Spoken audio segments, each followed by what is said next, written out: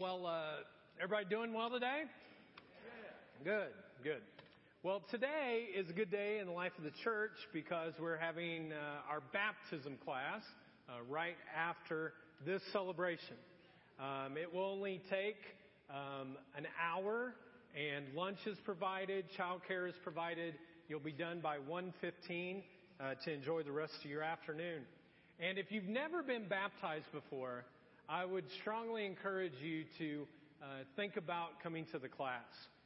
I really believe that in a real way it could be the best decision maybe that you could make this whole summer. So right after conference room, just take a right where the donuts were, and we'll see if we have more people for baptism than that came for donuts. Maybe. We can wish. Okay. Hey, we're in our third part of our summer series called Flow, and we've been talking about the importance of understanding the New Testament concept of the Holy Spirit. And that the Holy Spirit gives us this primary idea that there is this promised life. That we don't have to wait until we get to heaven, but we can actually start living in the flow of the promised life right now. And Jesus kind of put it this way. It'll come up on the side screens. Let's read this out loud together. Everybody in one voice. Jesus said, "Whoever believes in me, streams of living water will flow from within them." So whoever believes in him, there will be these streams of living water. And we talked about that this living water flows to a life that is promised, a promised life. And we can experience that right now. But many of us don't believe that we can, and so what happens is we get stuck in reality. And we get stuck in a reality that says, there's no way I can bridge this gap, because there's a gap between the promised life and our reality. And we say, hey, there's no way we can bridge that gap on my own. And so people do many different things. One thing that they do is they try harder. If I just get more of God and I get up earlier and I do more. Some people will try to fake it and just go, I'm in the promised life. Everything's good. Everything's wonderful. But it's not really that way from day to day. And then for other people, they may say, well, this spiritual venue doesn't meet my needs, so I'll go to this one and that one. And they go to 20 different churches in 10 days because, none of that fits that. And then some people finally just get to the point where they give up. They just said, I'm throwing in the towel. I'll never get to this point of the promised life. And they just give up. Then we talked about, though, that Jesus expressed that He gave us a river of life that flows out of us that will lead us to the promised life called the Holy Spirit. And that our role is not to work hard to try to get the Holy Spirit. It's simply to stay in the flow of the Spirit and to not get in its way. Now, I want you to look at the side screens here for a second. And what are those? Waves, right? And we talked about that in a real way, grace is like waves. And these waves just keep on coming, one right after the other. And it's our job just to not get in the way, but to enjoy the waves. Not to close ourselves off from the Spirit, but to open ourselves up to the Spirit. And I use this analogy of surfing. And here's a surfing guy. Okay, and he's got his board. We're in church, so he probably better have some swim trunks on. So let's do that. Don't want no naked surfers up in church here, So, and if you think about surfing, surfing is all about opening yourself up to enjoy the waves. And that's what the Holy Spirit does. It allows us to jump into the flow and we open ourselves up and we enjoy the waves. And who is the maker of the waves? God. And if you fall off if you wipe out, if something happens, and it happens in surfing sometimes, let's see a wipeout. There it is. If that happens, if you take a header, you take a fall, you jump off your surfboard, there's another wave that's going to come, and you can experience God's grace once again. Now, the thing that often knocks us off the wave is the reality that you and I have some mismanaged anger. We have anger issues. We don't talk about it, and I'll talk about it later on, but we struggle with that. And we become self-seeking. And the key is that rather than staying stuck out in the ocean, why not just get back up and enjoy another wave of God's grace? There's another one coming all the time. In fact, one of the goals of the Christian life, folks, is for you to have fun, to actually enjoy the ride. There will be enough reality that will wipe you out at times. But the goal of the Holy Spirit is to help you through this thing called life so that you live in an abundant life right now. And if you fall off, if you wipe out, all you have to do is say this: Holy Spirit, I'm sorry I messed up. Send me another way. And whatever you want me to do, I open myself up once again to receiving it. And you let go of the past. One of the biggest killers of enjoying the surfing of the Holy Spirit is we get stuck in our past. And God wants us to press on forward towards the flow of His Spirit. Now, there are 4 different patterns that we're going to talk about over the next 8 weeks. I bet some of you are so glad to hear that, like, oh my gosh, he talks a lot. Now we have 4 things we're going to talk about. No.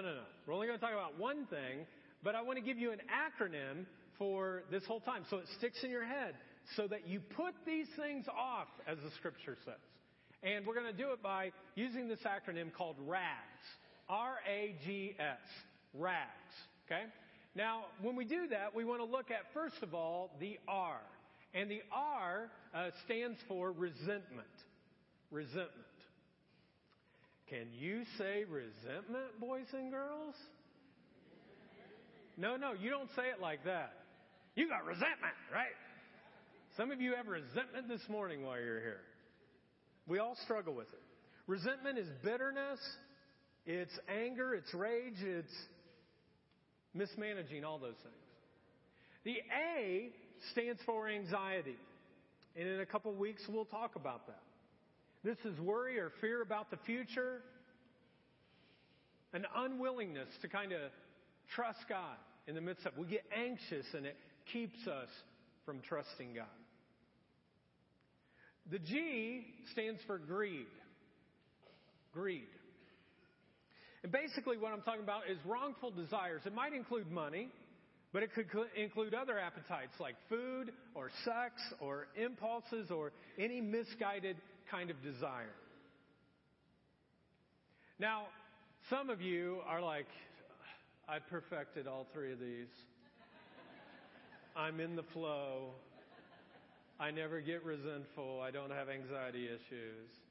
I do not have greed issues. So if you're that person, we have one more thing, which is the S, which is superiority, which is judgmentalism and self-righteousness.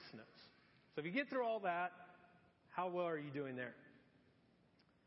Now, if you look at anywhere in the Old Testament or in the New Testament or Old Testament, most of the stuff that we struggle with as a general rule comes down to one of these 4 categories. And over the next 8 weeks, what we're going to do is unpack each of these, taking 2 weeks to look at resentment, anxiety, greed, and superiority. So that we learn how to put these things off so that we stay in the flow of what God's Spirit is calling us to do. So today what I want us to look at is the R, which stands for what? Resentment. There, that was a little bit better, kind of give it an attitude. Okay, now our working definition for resentment for the next 2 weeks is this: a feeling of deep and bitter anger towards someone who has wronged you. A feeling of deep and bitter anger towards someone who has wronged you.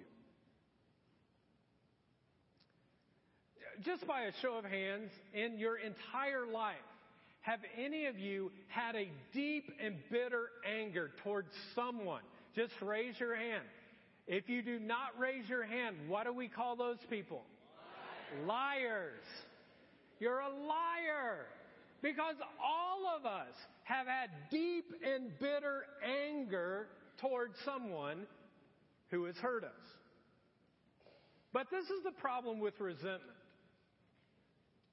Most people just visit resentment every once in a while. But some people live at resentment. They live on an island of resentment. And if you're that person, this is a good day to be at church, because we're going to help you through that, to get off the island. Now, I want to make two observations about resentment. Here's the first one. Jesus expects his followers to live lives increasingly free of resentment. It's an expectation that if you're a follower of Christ, that you will live a life that is increasingly free of resentment. Now, many of you know my story. I grew up as a PK, preacher's kid. And I went to a lot of church. Like, you had to go to church all the time. My kids will go, Dad, we got to go to church today. I'm like, don't even talk to me. Sunday morning, Sunday night, Wednesday night, Thursday for choir practice, Saturday for something else. You're like, oh. So when we started the jar, I was like, we're going to have small groups and we're going to have church on Sunday. And in between, have fun. You know what I mean? So, growing up as a PK, what happened is that it was interesting to me what people would do with this whole issue of correcting people when it came to sin. I can remember people getting bent up and uptight that people were smoking cigarettes in like the parking lot, and they left their buds there, and they were ready to kick them out of the church. And then we had an organist who was the meanest, crotchiest, crabbiest, crankiest, nastiest person you ever met in your life. And people just didn't do anything. They would say this. They would go, oh, that's just the way Wilma is. It's just the way Wilma is. She tried to slam the piano player we had, she tried to slam their fingers by putting the thing down. That's the way Wilma is. You know, it's so funny. There was a lady in the first celebration. Her name was Wilma. And she came up to me afterwards. She's like, hey, I got a bone to pick with you. I'm like, well, get in line, you know. And she's like, my name is Wilma. I'm like, well, I wasn't picking you, let me tell you. But no one would do anything about Wilma. The leaders of the church just let her do whatever that she wanted to do. There was nothing done to her at all. But if you smoked a cigarette and you dropped the bud, or God forsake, someone gets a DUI, kick them out of the church, you know? And that's unacceptable in the Church of Jesus Christ. We should not allow people who say they're Christ followers to be resentful people all the time. You might visit there, just don't live there. And I think that it is unacceptable. But don't just listen to me. Because if you listen to Chris Bunch, eventually I'm going to let you down. I will say something. I will do something that will not help you whatsoever in your growth towards Christ. So you need to listen to Jesus. And in the Sermon on the Mount, his most famous teaching in Matthew 5 through 7, and I'd encourage any of you to read that this week along with your reading plan. You got a reading plan in your program. That's not just to throw away. That's tomorrow to actually get up and to enjoy some time with God. But in Matthew chapters 5 through 7, it talks about mismanaged anger and resentment. In fact, Jesus called out those sins, folks, more than anything else when it came to this passage of Scripture. And there's a reason for it. Because everything in the human experience traces itself back to having resent and anger towards someone else who has done us wrong. Now, Paul, one of Jesus' closest followers, agreed with this message, and he actually talked about it in a letter to a group of people in Ephesus, which is in present-day Greece. And he wrote to them, and this is what he said in Ephesians chapter 4, verse 22. He says, "You were taught with regard to your favorite way of life to put off your old self, which is being corrupted by its deceitful desires." Resentment is one of those deceitful desires. "And to be made new in the attitude of your minds," which we talked about last week, "and to put on the new self." Then he goes on to verse 30, and he says this, "And do not," what's the word? "And do not grieve the Holy Spirit of God." You know, I woke up this morning and there was something in me, a relational issue in me. And I was like, oh man, I don't want to grieve the Holy Spirit. And so I had to ask for forgiveness before I even got to my Bible reading because I didn't want that. Don't cast yourself off from the Spirit of God because His Spirit wants to be with you and in you all the time. "And do not grieve the Holy Spirit of God, with whom you were sealed for the day of redemption." And then look at the next verse. It says, what's the first two words? What? Get rid. Get rid of what? What's the word? It's only 3 letters. All. Get rid of all bitterness, rage, and anger, brawling, and slander, along with every form of malice. Don't do that. Put that off. But what should you do? Be kind and compassionate to one another, forgiving each other, just as in Christ God forgave you. The very first scripture verse that my 2 girls, Jordan and Shiloh, who are 6 and 8, memorized was verse 32. It wasn't John 3:16. Because I wanted to be seared into their mind. Because resentment is so easy to allow to be consumed. So if you want to today, when you leave, if you know my daughters, ask them, say, "What's Ephesians 4:32?" And they'll tell you. They'll be so happy to tell you.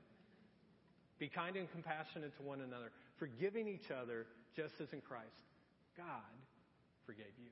If you struggle with resentment, this passage would be a great one to memorize. Cut it out, put it somewhere, and change your mind, the way you think. Be kind and compassionate to one another.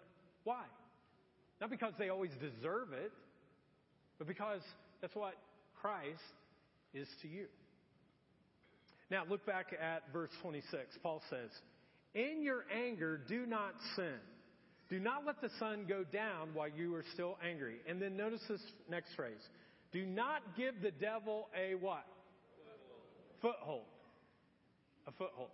You guys ever do the sack race before growing up? 3-legged sack race? How many times did the other person's foot get a hold of your foot or the bag got a hold of it and you slammed straight down? A lot, right? Because there's a foothold that's connected that you're not able to take care of. The experience of anger is the easiest way for Satan to get a foothold in somebody's life. Did you notice communion was so sweet? It was so cool to see people. People are loving and they're experiencing God's forgiveness and His grace. They're being kind to one another, getting rid of this. And the evil one hates that. He absolutely hates it. So I want to spend a little bit of time talking about what happens when you get angry that gives the evil one a foothold in your life and in your mind. Now, a few months ago, my wife did this whole kind of thing on well, I won't tell you what. She did this whole part of the teaching where she had all these magnificent kind of visual aids. And people were like, "Oh, I never understood that until your wife did that." And, "Oh, it was so great." And so I was going to use her stuff, but I decided on Friday I could draw some things myself. I was concerned about drawing on a board that everyone couldn't see it, so I drew these myself. So here's the first thing I drew. This is part of the illustration. Anybody know what that is? No, it's a brain. You don't see it? That is a brain. I will get angry up in here. This is a brain. Okay? That is a brain. And there is a part of the brain called the amygdala. And it's kind of at the bottom there. And there was a researcher by the name of Ladeau who did all of his study on that particular part of the brain, the amygdala. He was a neurosurgeon. He did all this research. And he found that this is the primary place where rage and anger sit. Where rage, anger, fear kind of sit. In fact, they did an experiment where they removed this part from certain animals. And when they did that, the animals had no longer any rage or fear. In fact, this is the part of the human brain that actually triggers tears. Now, I was talking to my wife about this, and she goes, well, you've got a big amygdala. And I'm like, well, what are you talking about? She goes, every time we go to a movie, you just cry. You just cry like a girl.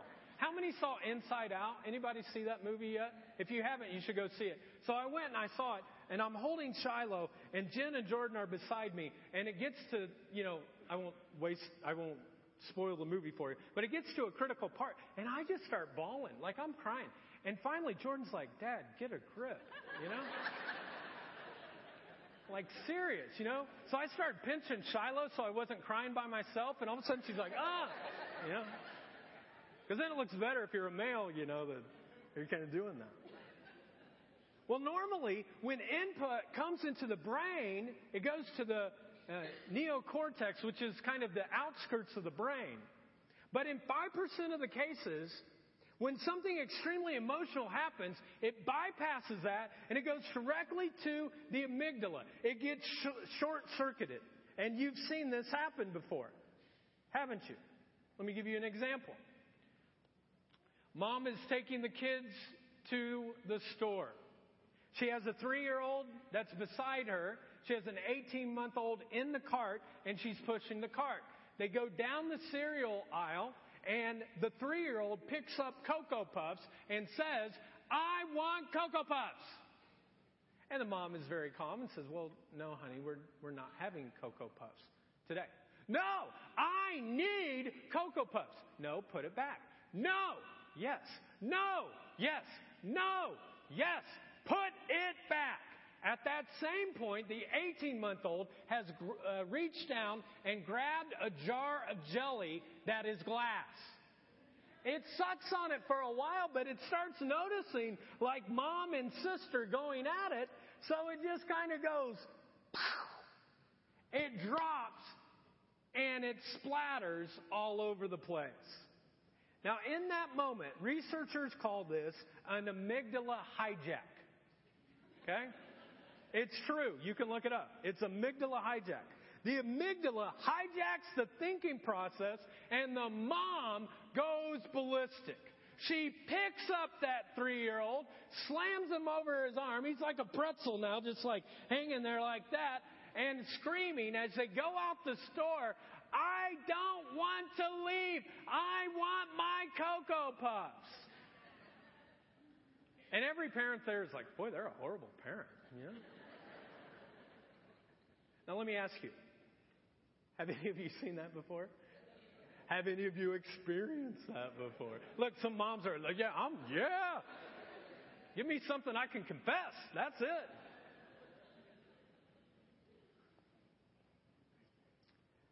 And when this happens, she's suffering from what they call cognitive incapacitation. In other words, relational thought, folks, is no longer in control. It's just all about anger. Now, let me share another thing with you that I found kind of interesting. I need my graphic thoughts here again. Anybody know what that is? A chicken. No, it's not a chicken. It's a hand. I mean, it's... Some of you right now are like, could your wife have come and done this today? Hey, I thought I did pretty well, Anyways, this is a hand. And another research by the name of LeBoy said when there is an impulse in your brain, for instance, an impulse says that, hey, I want to move my finger up and down, or I want to wave at you, or I want to talk, that when that impulse comes, there's actually a time lapse between the time that the impulse comes into my brain and I move my finger called the life-giving quarter second. It's called the life-giving quarter second. And the life-giving quarter second between the impulse and when I raise my finger or wave my hand is so important. Now you might say, oh, that's such a short period of time. That isn't very important. No, it's huge. It's gigantic. And that's the time when you can give the Holy Spirit control of what you're thinking. And in that quarter second can be huge.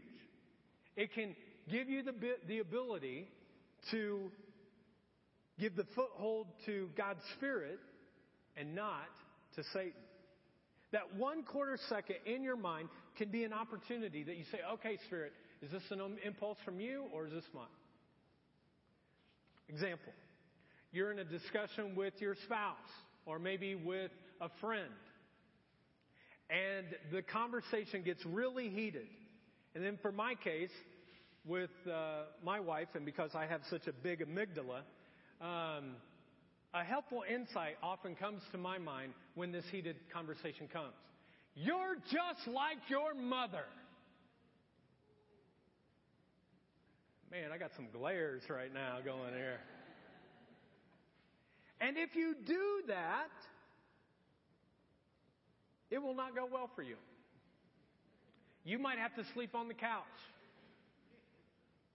But if you stop in that moment and you say, Holy Spirit, should I say this? Of course, the answer is what? No. And if I stop and I do that, the Spirit can guide me and help me. And Jesus says you can really do this. Example for students. Some of you are going back to school pretty soon. And when you go back to school, there will be insults at school. But you've got a life-giving quarter second. Somebody cuts you down at work in front of the boss, and everybody sees it. And you get offended by that, and you get angry. You've got a life-giving quarter second. A child makes a mistake, and you're ready to go off on them. You've got a life-giving quarter second to ask, Holy Spirit, is this impulse from you? And when you do this, folks, it can change your life. And you can do this. You really can.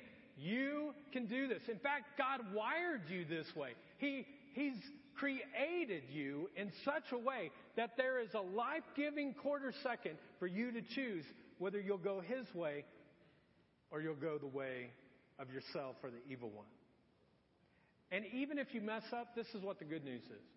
If you do that, there's another wave that comes, and another wave that comes, and another wave of God's grace that comes and helps you to get back up.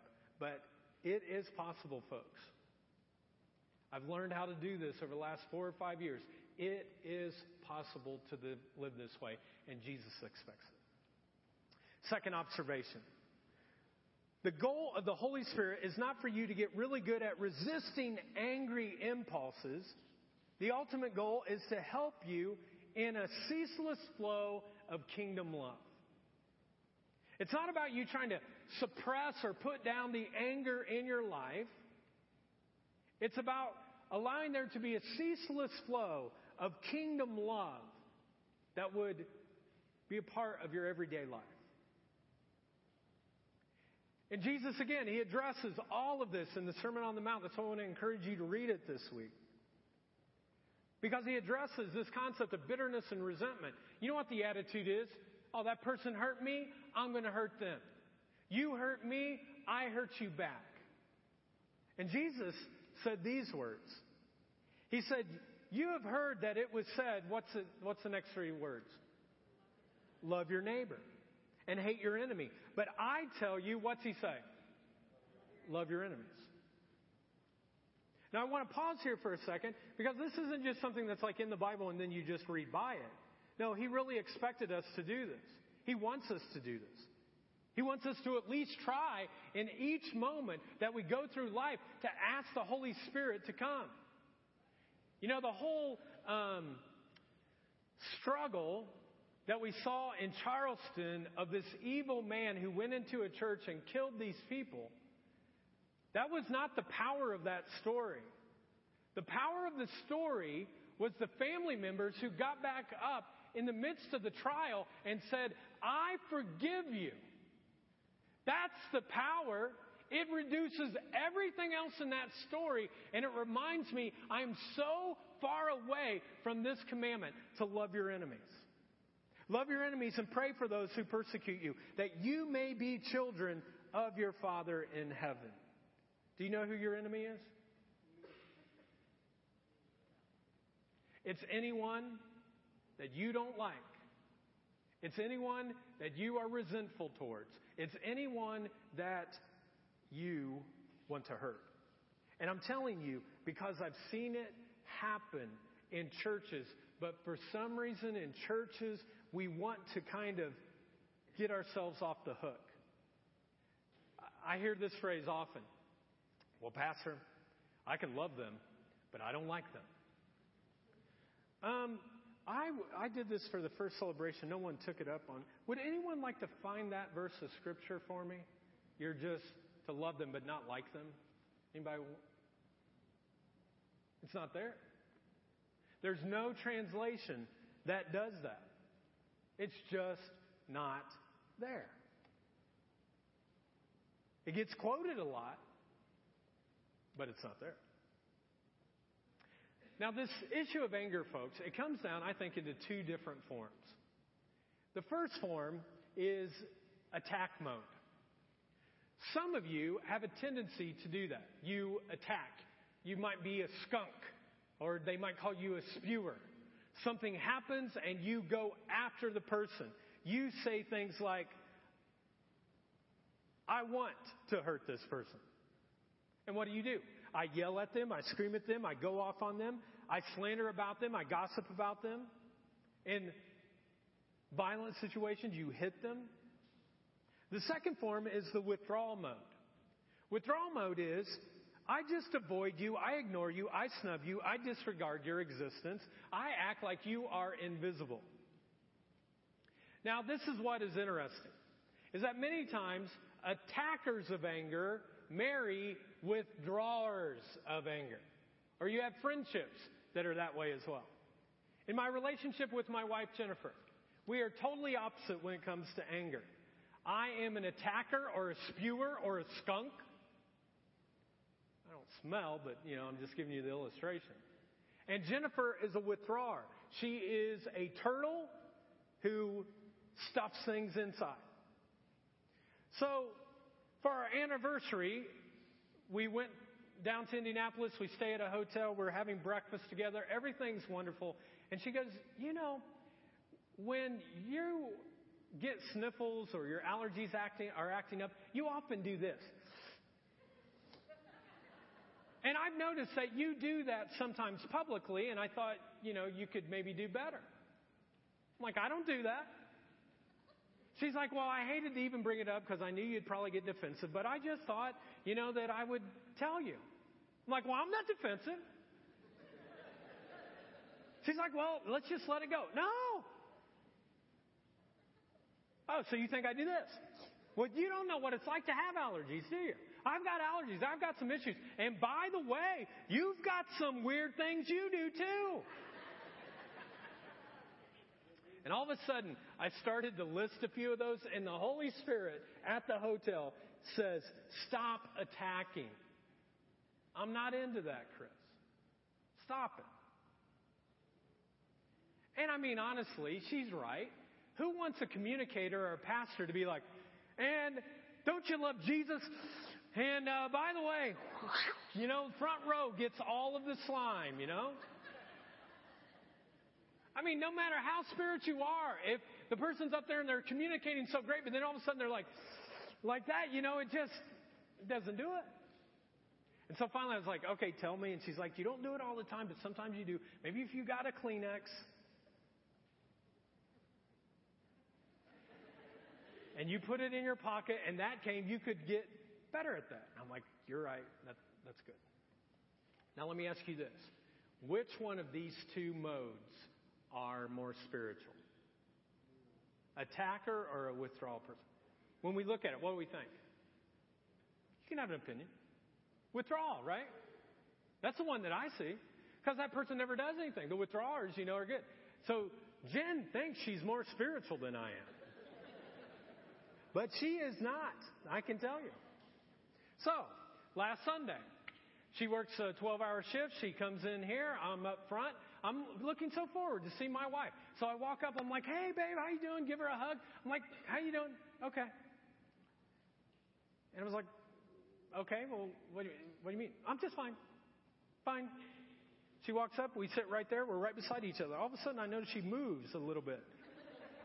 And I'm thinking, well, something can't be fine. I bet she's just tired. I bet that's what it is. So we go to lunch.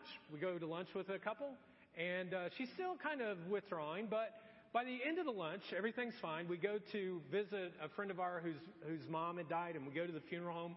She's good. Everything's good. We go home. She takes a little bit of nap because she's been up, 24 hours. And she wakes up. And I was like, hey, I just noticed that you were withdrawing a little bit at church and at lunch. And, what's going on? She's like, well, when I got home, I walked in the house and the living room was a mess. And I kept thinking to myself, why did he not clean this up? And then I get to church and you're coming up saying, hey, how is everything? And she's like, okay, I wasn't okay. But I didn't know how to say that, so that's just what I said. And I'm sorry, Chris. And she said, I realized if I wanted the living room clean, I could have said, he's watching the kids tonight. He's taking them over to his parents. He's making sure that everything's done. If I want that to be done, I should have asked you, and I'm sorry. You see, Jennifer has improved a lot in this area from when we first got married. And I've improved a lot on the attack side than when we first got married. And we're getting better at it because we place those things in front of us. Because we want to be a couple that engages with one another, not drifts apart. You see, folks, attacking and withdrawal are issues that we all struggle with. But both of those are coins, let's say.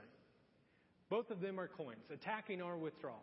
And you know what's on the other side of the coin? I think we've got it here. So attack and withdrawal is on one side. On the other side is lovelessness. It doesn't matter which form you do, when you act it out and you don't take the gift of that quarter second, it's lovelessness that's on the other side. And Jesus, for him, there is no sin more serious than lovelessness. Now we can clench our teeth and go, well, I'm just not going to resent them. But he says, no, that's not what I want. It needs to be a renewing of your mind. Taking that quarter second and saying, Holy Spirit, what do you want to do for me? And yet so often we try to rationalize and perpetuate that. So what I want to do as we close is I want to give you two scriptures that I would strongly encourage you to take home, put up on your dashboard, get the program, cut it out. And here are the two. The first one is Romans 12:2. And it says this. Do not conform. Whoa, that was weird. That almost sounded like God was speaking. Do not conform. Do not conform any longer in the pattern of this world, but be transformed by the renewing of your mind. Then you will be able to test and approve what God's will is, his good, pleasing, and perfect will. And then Ephesians 4:22, it says, put off your old self, which is being corrupted by its deceitful desires, to be made new in the attitude of your minds. And then put on a new self. Folks, the Spirit's goal is not for you to live and love with clenched teeth or trying to do it harder. Jesus showed us the way that he wants us to deal with resentment. When he was on the cross, he looked down from the cross, and what did he say? We have a scripture.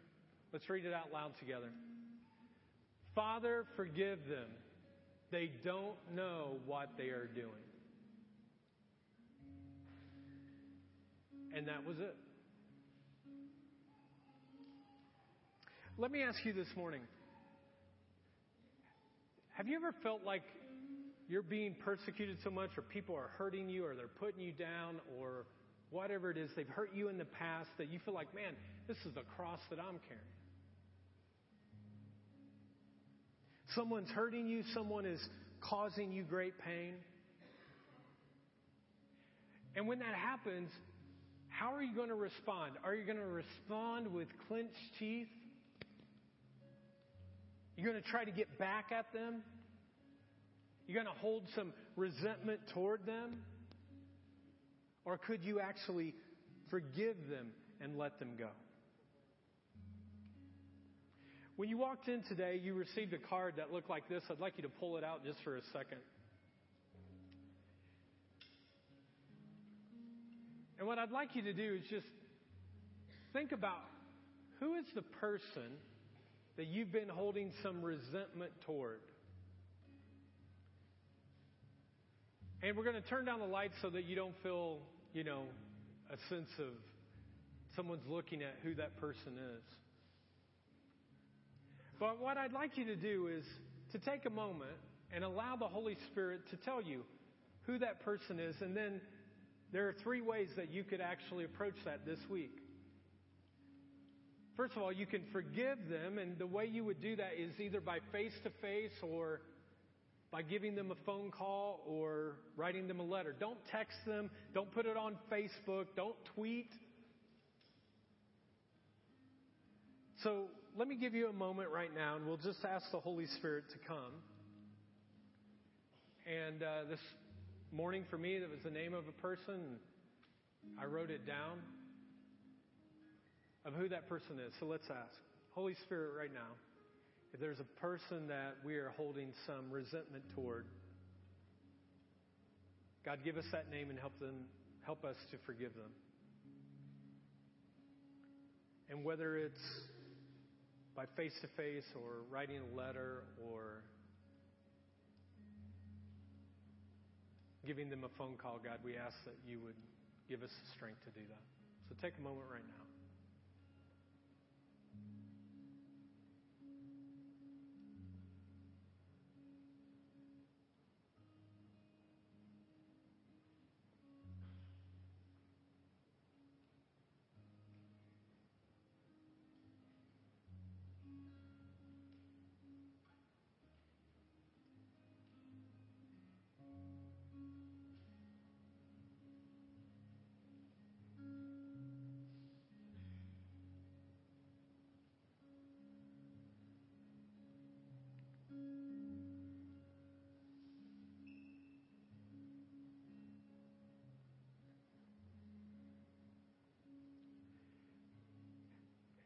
And maybe for you, I was thinking about this morning. It just kind of hit me that maybe for some of you, it's someone that actually has already died.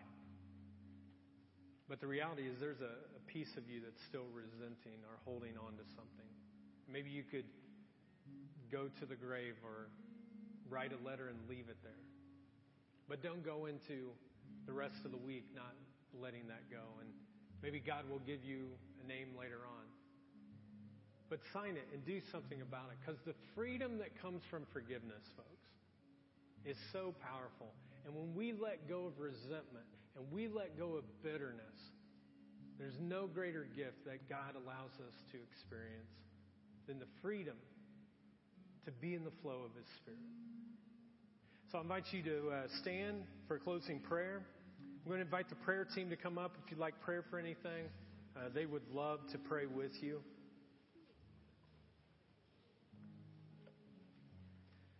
We have the baptism class right after this. I'll be heading that way, and so would love to have any of you come and be a part of that.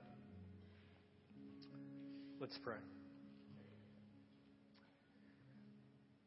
Loving God, you who are the Father of forgiveness, thank you for forgiving us the countless times that we have hurt you, that we have walked away from you. And help us now in return to give that gift of forgiveness to one person that maybe we've been holding some resentment toward.